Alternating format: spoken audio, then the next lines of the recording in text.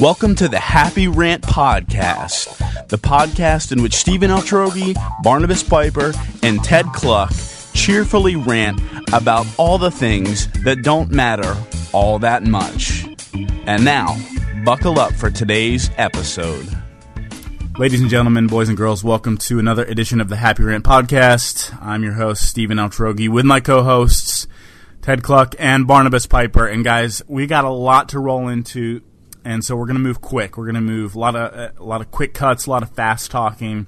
But Barnabas, before we roll, can you go right into the sponsor to tell us what we're all about and who's paying the bills this week? Yes, our sponsor is Lemon Street Mobile. You can find out more at lemonstreet.com. They offer protection plans for phones as well as a trade-in option. So if you have a phone you'd like to upgrade or just get money for Happy Rant listeners, you can get a 10% discount on any repairs or a 10% increase in your trade-in value by using the code HAPPYRANT at checkout. The quick details on the plan they offer: it's $5 a month for the protection plan, and that's a no-term contract, so you're not locked into stuff. And there's a $69 deductible should you need to get a phone fixed, which is about 60 or 70% off of what you get through your service provider if you have insurance through AT&T. I have replaced several phones. This is a way, way better deal than what I have had to use before, so I'm excited about it. And again, it's lemstreet.com. Use the code HAPPYRANT at checkout, and you'll get a 10% discount. And as somebody on Twitter asked, hey, can you guys make sure to post these links? All of our sponsor links go in the blog post about the podcast post. So it goes up at the Blazing Center. Every time we release a new episode, you can find sponsor links in there. So check it out there. Get yourself some phone protection. Smart move. All right, guys. Let's begin. Let's begin the podcast with what's really going to be an important announcement that I need to make. I've been doing some soul searching lately, and it's just time. I think it's just time for me to step away from the podcast for a bit. It's going to be. I've been thinking about this for a while now, and I'm not announcing my total and complete retirement per se, but I am announcing that starting next episode, I will be not on the episodes for at least a while. And this decision... That's a suitably vague announcement. Yeah, absolutely. Well, I don't want to preclude myself from coming back. That's the thing. This smacks of a George Foreman-esque boxing retirement to me, in that you're retired until you sign your next deal. Well, it's Steve Spurrier resigning, not retiring. Exactly. I need. Is this like a negotiating chip? Do you want Barnabas and I to lower our cuts of all this sponsorship money that's just pouring in, and give you more? Is that what this is about? I'm willing to reconsider this position if someone is willing to pay me a lot more. So that's one option. Or when you get through drug rehab. Or, when you get done playing minor league baseball. Well, one of the things that I said we should talk about regarding this announcement was all the different potential reasons athletes give for retirement. And so the first one that came to mind for me was the classic, I need to spend more time with my family. Which is code for I'm not actually retiring, I am being forced to retire because the team doesn't want me anymore. Exactly. Or it's code for, like, Urban Meyer, I've had a bit of a health scare, so I'm going to take, like, a week and a half off and then come back. I'm going to stop being a workaholic for a week and a half. Spend a little bit of time with my family. Get to know my children's names. Take my NCAA sanctions to a different school. Yeah, exactly. Yeah.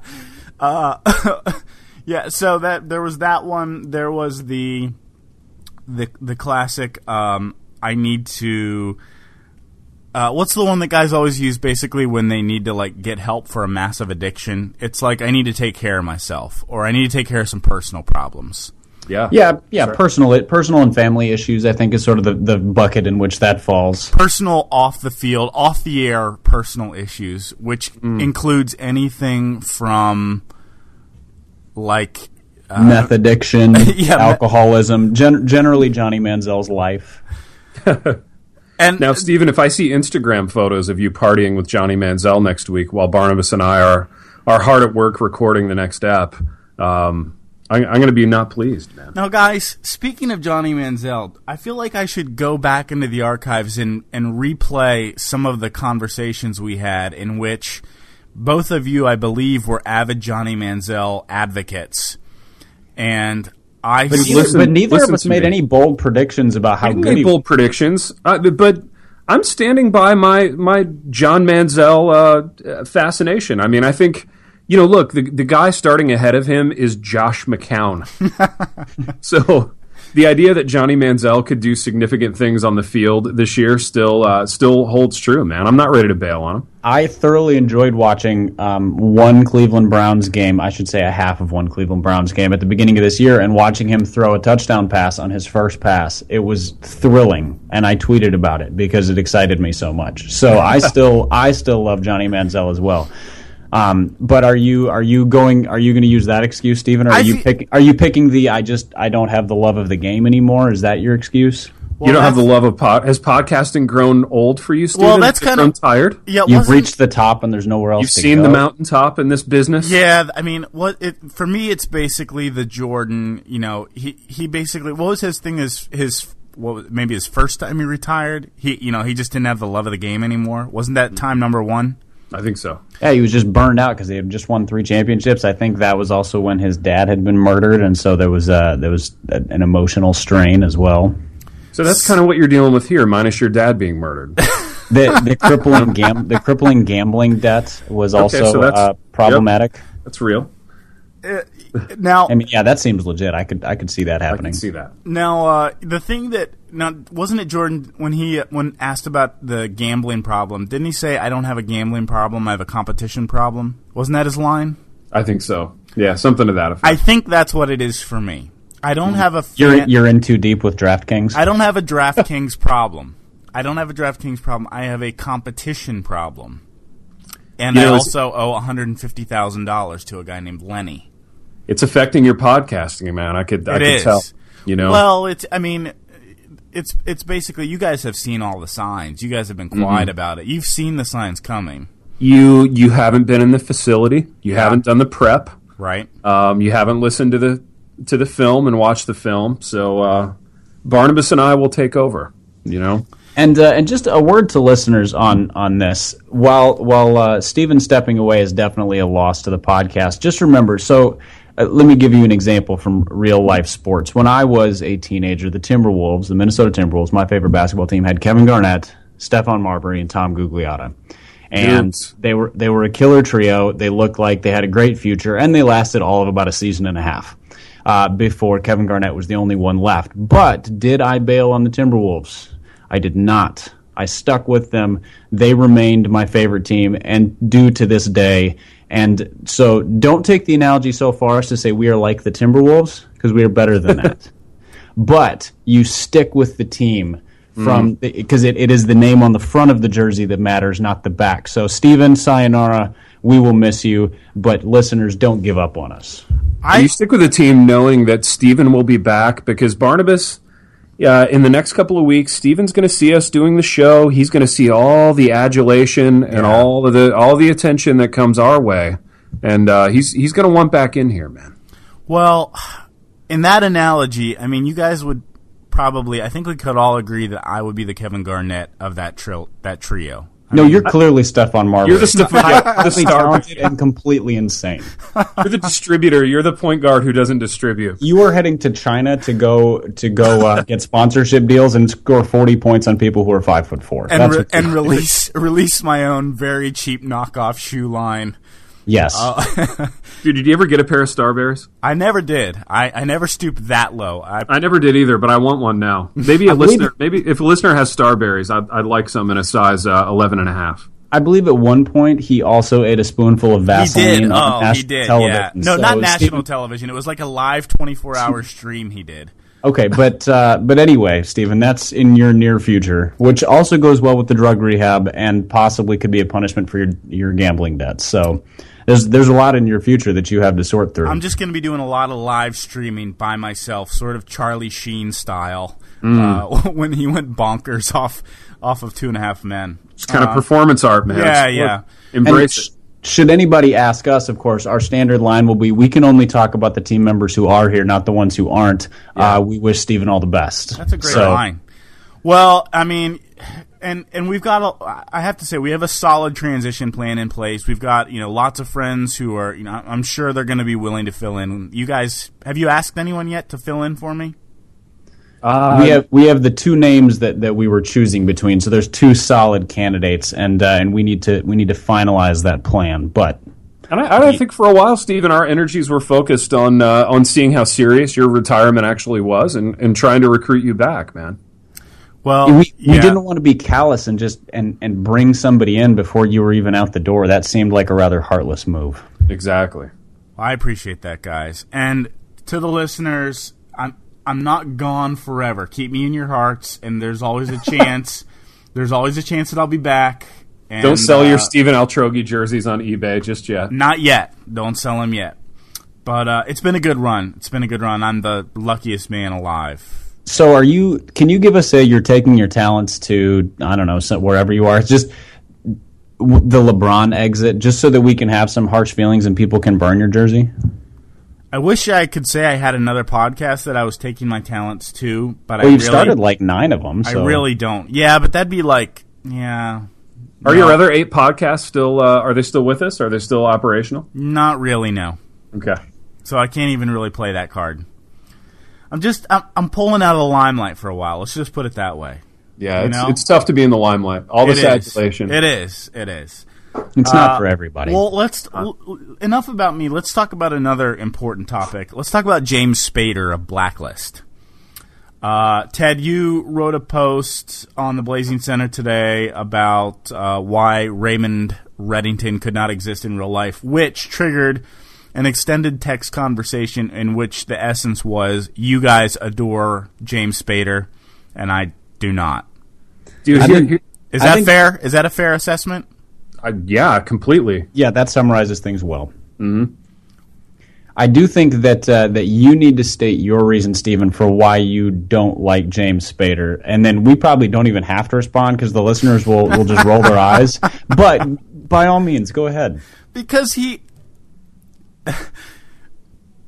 plays the same character across every TV show, no matter what the role. Like it's basically like he took his Robert California character from The Office, which admittedly fit to me. It fit the character, sort of this crazy eccentric guy who ends up running the company. But then he plopped that exact same character with no change, not a single bit changed, into the Raymond Reddington role in Blacklist. And don't forget Boston. Was it Boston Legal? Was that the name of the show? With him and William Shatner. Well, I didn't watch that one, but I'm sure it was the exact same. He was a similar, cleverly smarmy guy in that show as well. Barnabas, do you know what this is akin to for me? I'm interested to hear. Do you remember when we were growing up, and Michael Jordan was obviously the greatest player of that era, and probably still the greatest player of all time, but there was always that one dumb kid who would argue that Dominique Wilkins was a more explosive player than Michael Jordan. This is me. This is me on Dominique. No, I know it. Yeah, I know. You're the Kobe defender in this instance. No, Kobe is as good as Michael was. That kind of thing. You have to be the contrarian, even though in the face of all this evidence and all this charisma and. Here's the thing. I don't even disagree with Steven. I just don't think that's a reason to dislike James Spader. And in fact, a ton of very successful and likable actors play themselves in every movie. Or if the character is great, why not play the character? Well, I mean, this gets into a conversation, not that this matters in the least to you guys, and I know this because we already basically had this over text, but he's obviously doesn't have any chops as an actor. If he's just plopping himself into every show. Now I get listen to me. I want to ask you a question. Okay. How much acting have you done? 0. Okay. But I was just curious. I can recognize how much NBA basketball have you played, Ted? Dude, 0, but I've watched a lot of it. And you've probably played other kinds of basketball, right. At the YMCA or at a park, which is the exact same game, just played at a different skill level. So you've you know the difference in skill level between an NBA player and you. For example, Exactly. acting, I have no idea. It's it's a foreign universe. So you guys are really saying, if I'm understanding your argument correctly, that you cannot tell the difference between a good and a bad actor. Just to make sure I'm clear on this.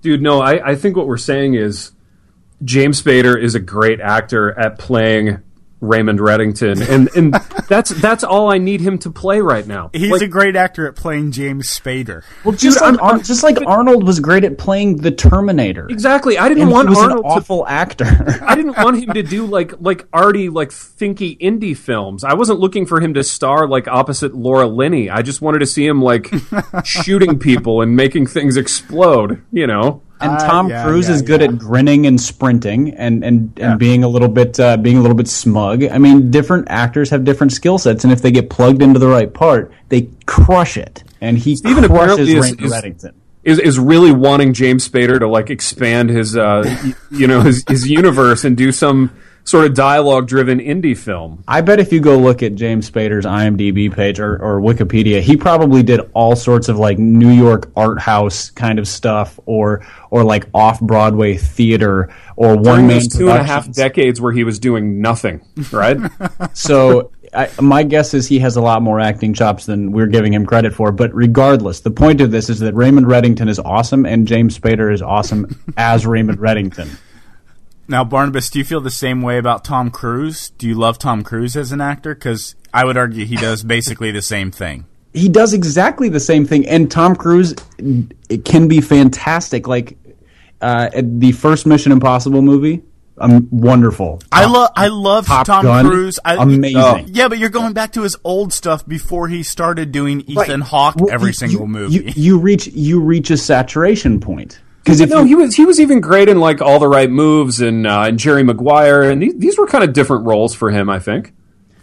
But for the last like 12 films, it's not Ethan Hawke, it's Ethan Hunt. Sorry. I think you can reach a saturation point of doing the exact same thing over and over again. I mean, I think for example, Russell Crowe is reaching that point. Russell Crowe plays the exact same guy in every movie too, and he made some really, really good movies, and now his movies are kind of like, you know what?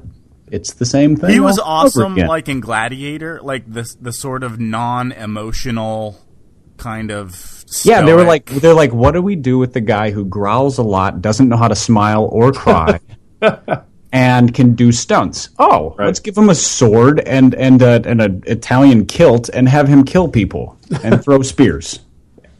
Ted, it was perfect. Ted, is it possible for Union to fly us in to have sort of a live chat about this in one of your classes? Because this is this is media. Yeah, it really is. This is the crux of media.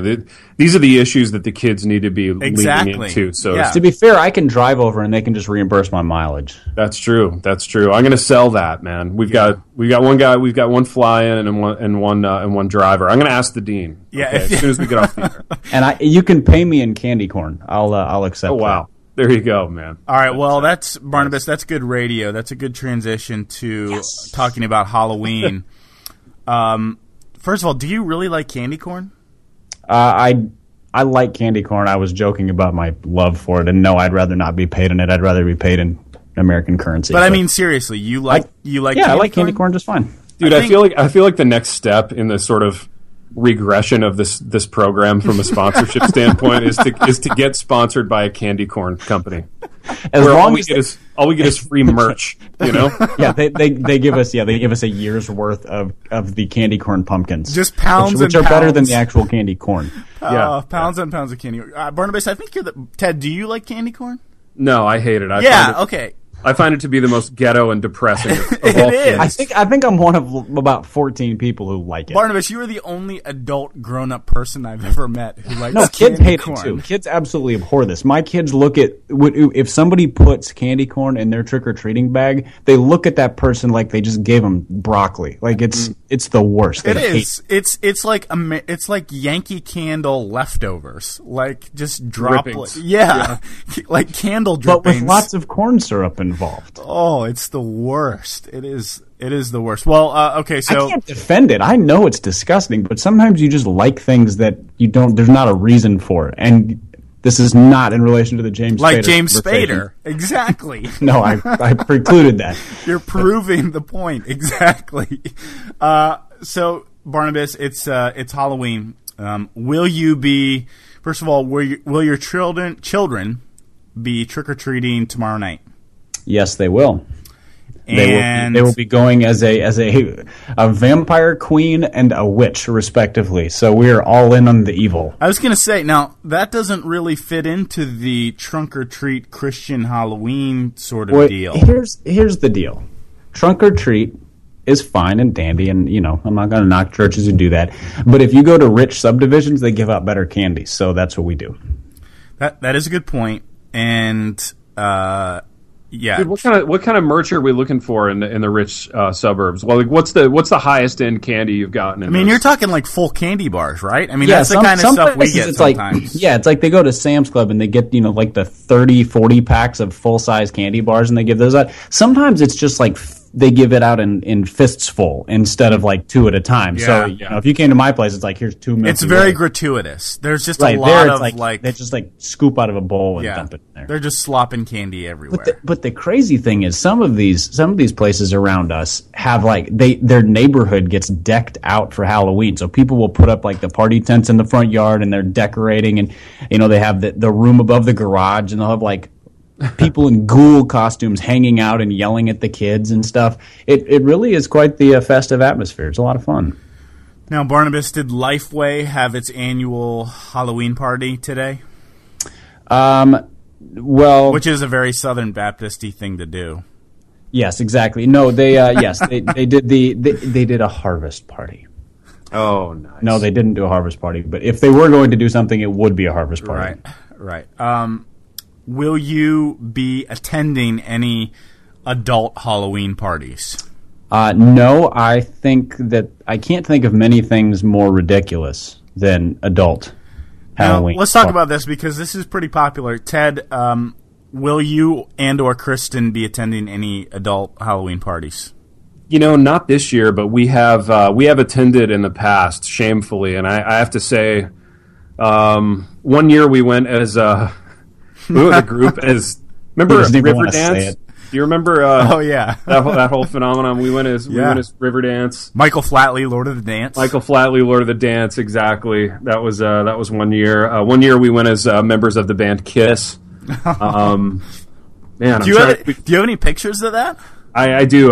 Sadly I do have a few pictures. That'd be awesome to send. You could send it to Barnabas, and he could post it on the blog post that this podcast goes. Oh yeah, we'll drop those in. Yeah, maybe I'll do that. But these were sad experiences, and I'm totally with Barnabas on this. In that you're an adult, and you arrive at these parties, and everybody kind of like remarks one time on each other's costumes, and then you're stuck for the rest of the night. And then you ridiculous costume, and you're talking about work. You know what I mean? You're just or parenting or whatever boring crap. It's kind of like every other dinner party, but with men in Lycra.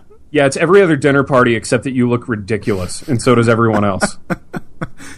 Yeah, it is. It's sort of like it's almost like we just want an excuse for some odd reason to dress up. But I don't even get into the dressing up part. It's not even fun for me. I mean, I don't know. Maybe I'm sure other people are different, but personally, I don't really get into the whole dressing up kind of thing. Mainly because I'm a grown up.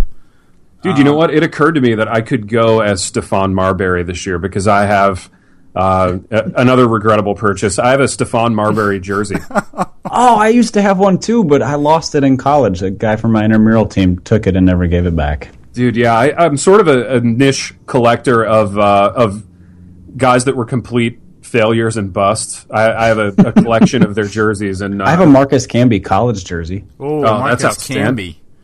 Yeah, that's the old burgundy UMass jersey. Nice, dude. I feel like adults in costumes is one of the signs that a society is about to come crashing down. I mean, that's I just picture like a masquerade party in Rome right before the it's like we have nothing better to do. We're not doing anything productive. We don't take anything seriously, and it's this bloated, ridiculous society. And we do dumb stuff like dress up like superheroes, even though where we're supposed to be adults. I just don't get it. Well, and there is like, okay, this is taking it a bit of a different direction, but honestly, like, you also run into, and this is a lot more in the secular world as opposed to in Christian, Halloween parties or whatever you want to call them. But it's almost like people use Halloween as an excuse to do like things without consequences. Like it's the one. You mean like dress like a hooker? Yeah, like it's the one year that you can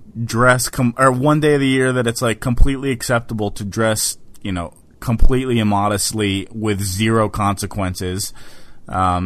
So it's just this because odd it's not phenomenon. you. It's a yeah, fictional exactly. character. Yeah, it's not me. It's the sexy school teacher costume or whatever. Like that's what I don't get that at all. And here's the ridiculous thing: you can find costumes for sexy anything. Do you remember the pizza rat thing that was going around? There's the internet meme with the rat carrying the piece of pizza down into the subway. Yes. There is a sexy pizza rat costume. And I know this because Twitter is amazing and informs me of these things, not because I went looking for it.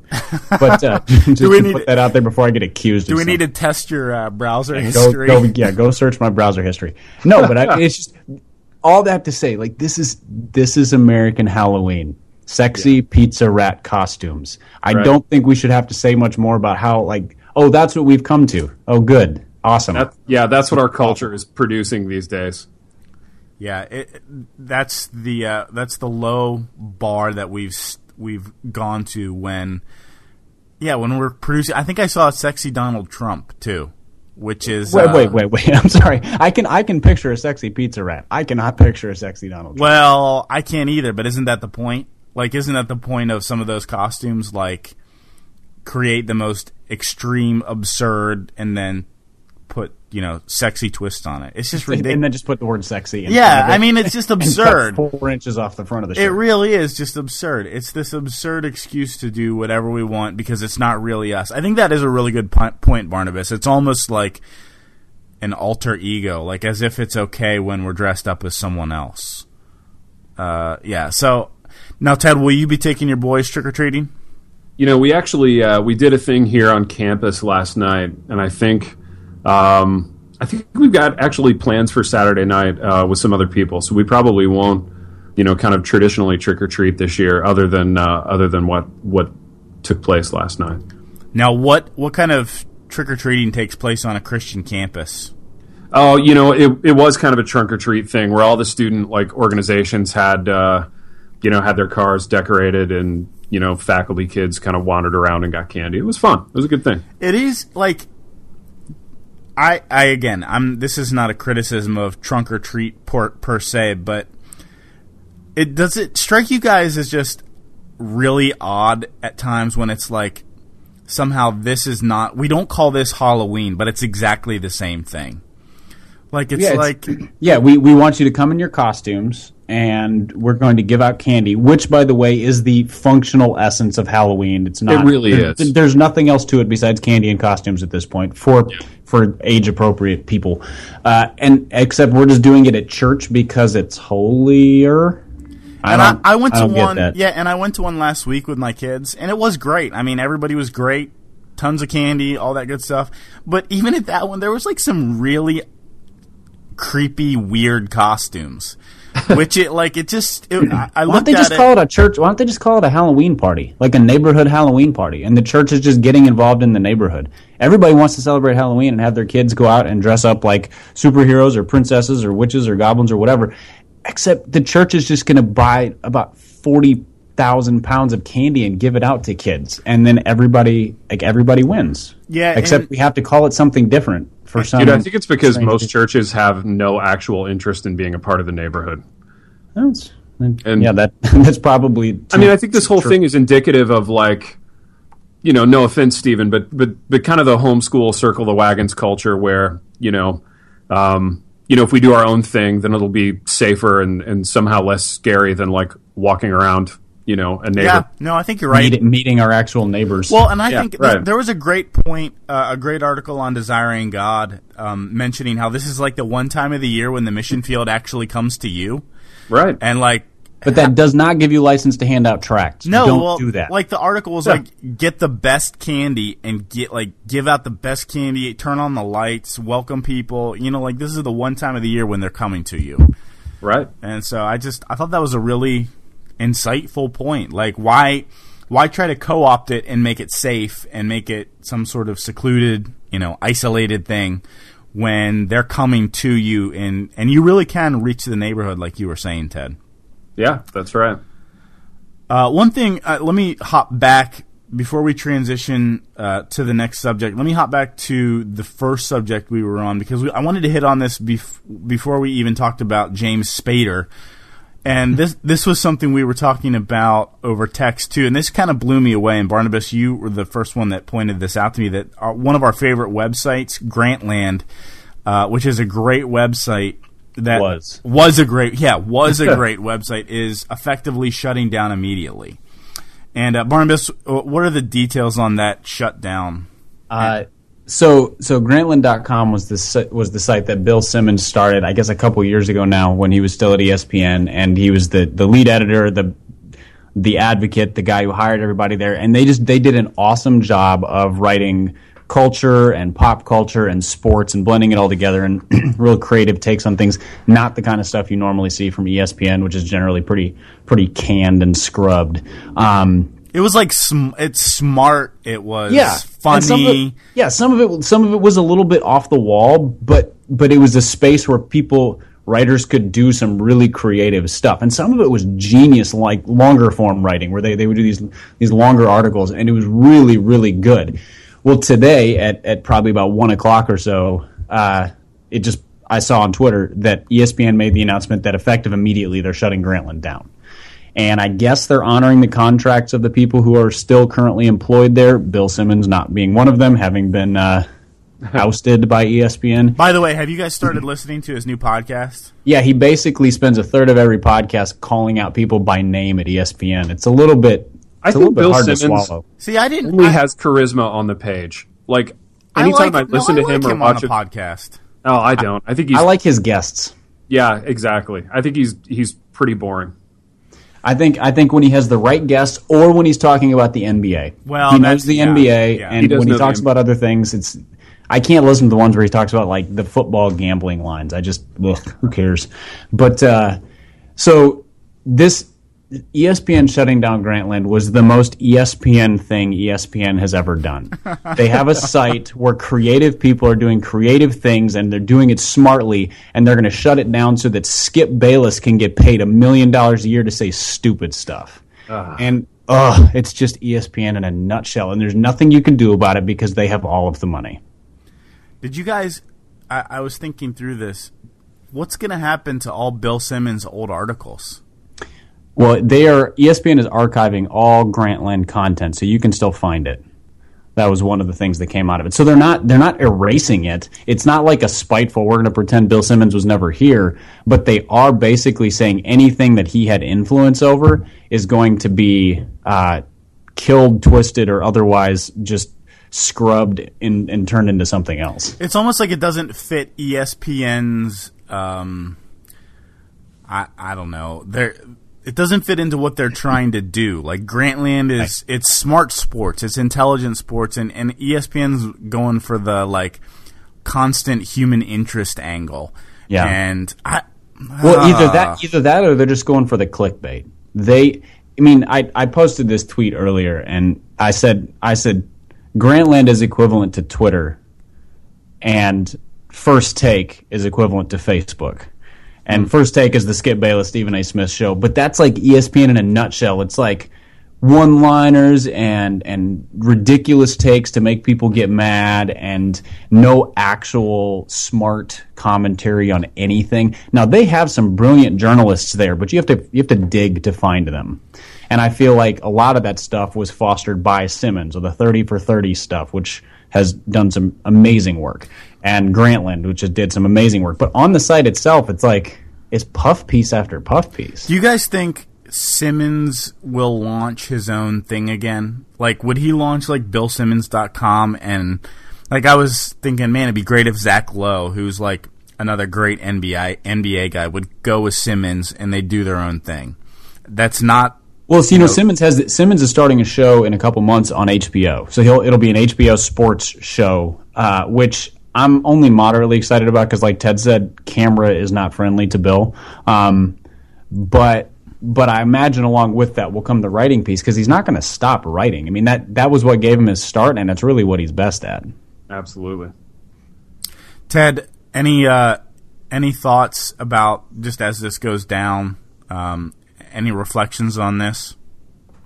No, I mean, I think Barnabas really summed it up perfectly. I mean, I think from a writer's perspective, one I guess reflection or bit of wisdom is that, don't ever think that people can't live without you. You know what I mean? Don't ever think that you're not fireable or that people won't move on or whatever, because, audiences are fickle. ESPN obviously has their sort of profit generating plan in place, and it didn't involve Bill Simmons, and it doesn't involve Grantland. And I think, there's a weird kind of tension between art and sports writing in that, for the vast majority of Americans, you click on ESPN.com to get, to get sports or to follow the kind of clickbaity headline or to read about, Johnny Manziel's latest like off the field gaffe or whatever. But it's weird that you can, like Barnabas said, you can dig a little bit deeper and you can find these amazing long-form essays and articles that really are art. I really think they're literature in some cases. But I think it confuses the issue almost to have stuff like that at ESPN. And I think, for me, Grantland kind of harkened back to the old days of Sports Illustrated where you would get the really long essay or the really long kind of immersive, journalistic piece. It was named after a guy named Grantland, who was one of the sort of originators of long form sports writing. Exactly. And I mean, he was one of the guys who made the art form. Right. So I even calling it an art form, though, I mean, I think that's a paradigm that's, foreign to most ESPN readers, who just want their scores or their clickbait or their rumors or whatever. So, maybe it goes away, maybe it starts somewhere else. And I mean, I think independent is the way to go for something like that, so that you can control the content and, really make great art and see if people actually want it. And one last important lesson, I think, is that good writing actually doesn't really matter that much. In terms of to the big people. Yeah. It's not about art. It's not about writing. Ultimately, it's just about money, and it's about profit. And speaking of money, it's really hard to get paid as a writer. And that's one of the reasons why something like Grantland was so refreshing, is because they had full-time writers. They had people they paid fair wages to do creative things, and that's a really hard thing to do in a place where like newspapers are shutting down. So on today, Grantland shut down, and the LA Times cut 15% of their newsroom or bought them out. I mean, so this is the era of you're supposed to write for free. Yeah. So it's hard to get paid for writing. Or the era of like you get paid to create BuzzFeed listicles. Yeah. Which are so dumb and generate. I mean, Stephen, you and I, though, from the Blazing Center, we can put together posts on any given week that we know are going to quadruple or more our traffic, because you can put together 10 funny things about something and it blows up on Facebook. Yeah. But that's kind of soul-sucking writing if you do it too often. It's funny here and there, but if that's the thing that you do, it's not really. It doesn't feel. It's not satisfactory to me anyway. But yeah, that is what works. And so if traffic is up, ad stats are up. If ad stats are up, money is up, and the executives are happy. Maybe I'll go on to found like the Christian BuzzFeed. Has anyone done that yet? Oh, I'm sure it's out there somewhere. I don't go looking for Christian websites. You just go looking for. If Face Gloria exists, you can be darn sure that the Christian BuzzFeed exists too. You don't go looking for Christian BuzzFeed. You mainly go looking for sexy rat costume. Pizza rat. Yeah. Not just any rats. Not looking for. Yeah, come on, man. That's weird. Pizza rat is okay. All right, last question. This is a listener one. This is a great question. And this is I think there's a lot of unwritten rules that go into this, but the question is, when is it okay to adopt a sports team as your own? So, Ted, you are a Michigan guy, moved to Tennessee. Barnabas, you're a Minnesota guy. Tennessee, I'm a Pennsylvania guy. Florida. When is it okay? When do you guys feel like it's okay to adopt a particular sports team as your sports team? Ted, where do you land on that? I think whenever you feel like it, because it's entertainment, and who cares? You know? I mean, that's the Ted we've come to know and love and expect, and also the Ted who thinks this podcast should probably be over 10 minutes ago. Exactly. Yeah, we've gone 45 minutes. Let's land the plane. But seriously, that's what I think. I think that if you have a team that you rooted for in your childhood, you keep it. Unless the ownership of that team is so egregiously bad that they never give you a chance to win. So, for example, if you were a Los Angeles Clippers fan during the entire Donald Sterling era, or a Cincinnati Bengals fan during the Mike Brown era, or a Cleveland Browns fan forever, you can dump those teams. That's okay. I think switching teams perpetually is... I have this thing against it. But, I mean, ultimately Ted's right, but we're going to ignore what he said because it's no fun. I think if you move to a place and they have a team that is in a sport that you haven't rooted for previously. So I'm not a hockey fan, but I moved to Nashville. If I decided I wanted to root for the Nashville Predators, I could do that because I don't have another team that I'm in conflict with. Or if they have a team that's not a rival of your team. So I could root for the Tennessee Titans because they're not a rival of the Vikings, right. Except that the Titans are terrible, so why would I do that to myself? I think everybody should have a night game team too, like a team on the side. You know what I mean? Like if you're on the East Coast, you have a West Coast team just for the evening games. You know? I think that's actually a really good strategy. I like that because it basically doubles your viewing your viewing time. Yeah. You get to watch your afternoon game, but then you also have your night game. I think a team in each league, although like in baseball, for example, I grew up being a Twins fan and a Braves fan, and because they never played except for the 91 World Series. But then interleague play kind of ruined that. So everybody, there were kids in every media market that were Braves fans because Braves and Cubs, they were on television, you know. It seems like it's also fair to adopt a team as your own. Like if you're coming into a sport and there's just no team, like if you've never had a team in a particular sport, like so in Pittsburgh we never had a basketball team. So you know in the 90s, your team growing up? Well, in the 90s, I mean I was with everybody. I was with the Bulls. So sure. I was Jordan. Now I don't really have a team anymore. I just enjoy watching NBA basketball. So I feel like there's some acceptable room to adopt a team when you don't have anyone immediately in your area to root for. I think there's also something to be said if you move to an area and you don't have real strong feelings, but everybody in that area loves a team, you need to do one of two things. You either root for that team so you get along really well with everybody, or you root for their rival so you create a lot of fun in going to watch games with them and you have the rivalry. So like if I moved down here and decided I was going to be an Alabama Crimson Tide fan just to make the Tennessee fans mad. Well, that's like here. I mean, it's Florida State country. Florida State, yeah. Oh, yeah. I mean, Florida State is here. Florida State University is here. So everybody's a Florida State fan. And I don't mind rooting for Florida State. I've never been a college football guy because our football team was Pitt, which wasn't any good except in the 1970s. And so I've never been a college guy, so I don't mind rooting for Florida State. I'm not in love with them by any means, but yeah, they're okay. So yeah, or I could adopt, like you said, Barnabas. I could go and be a Gators fan, or a Miami fan, which is the other. Those are the two main rivals.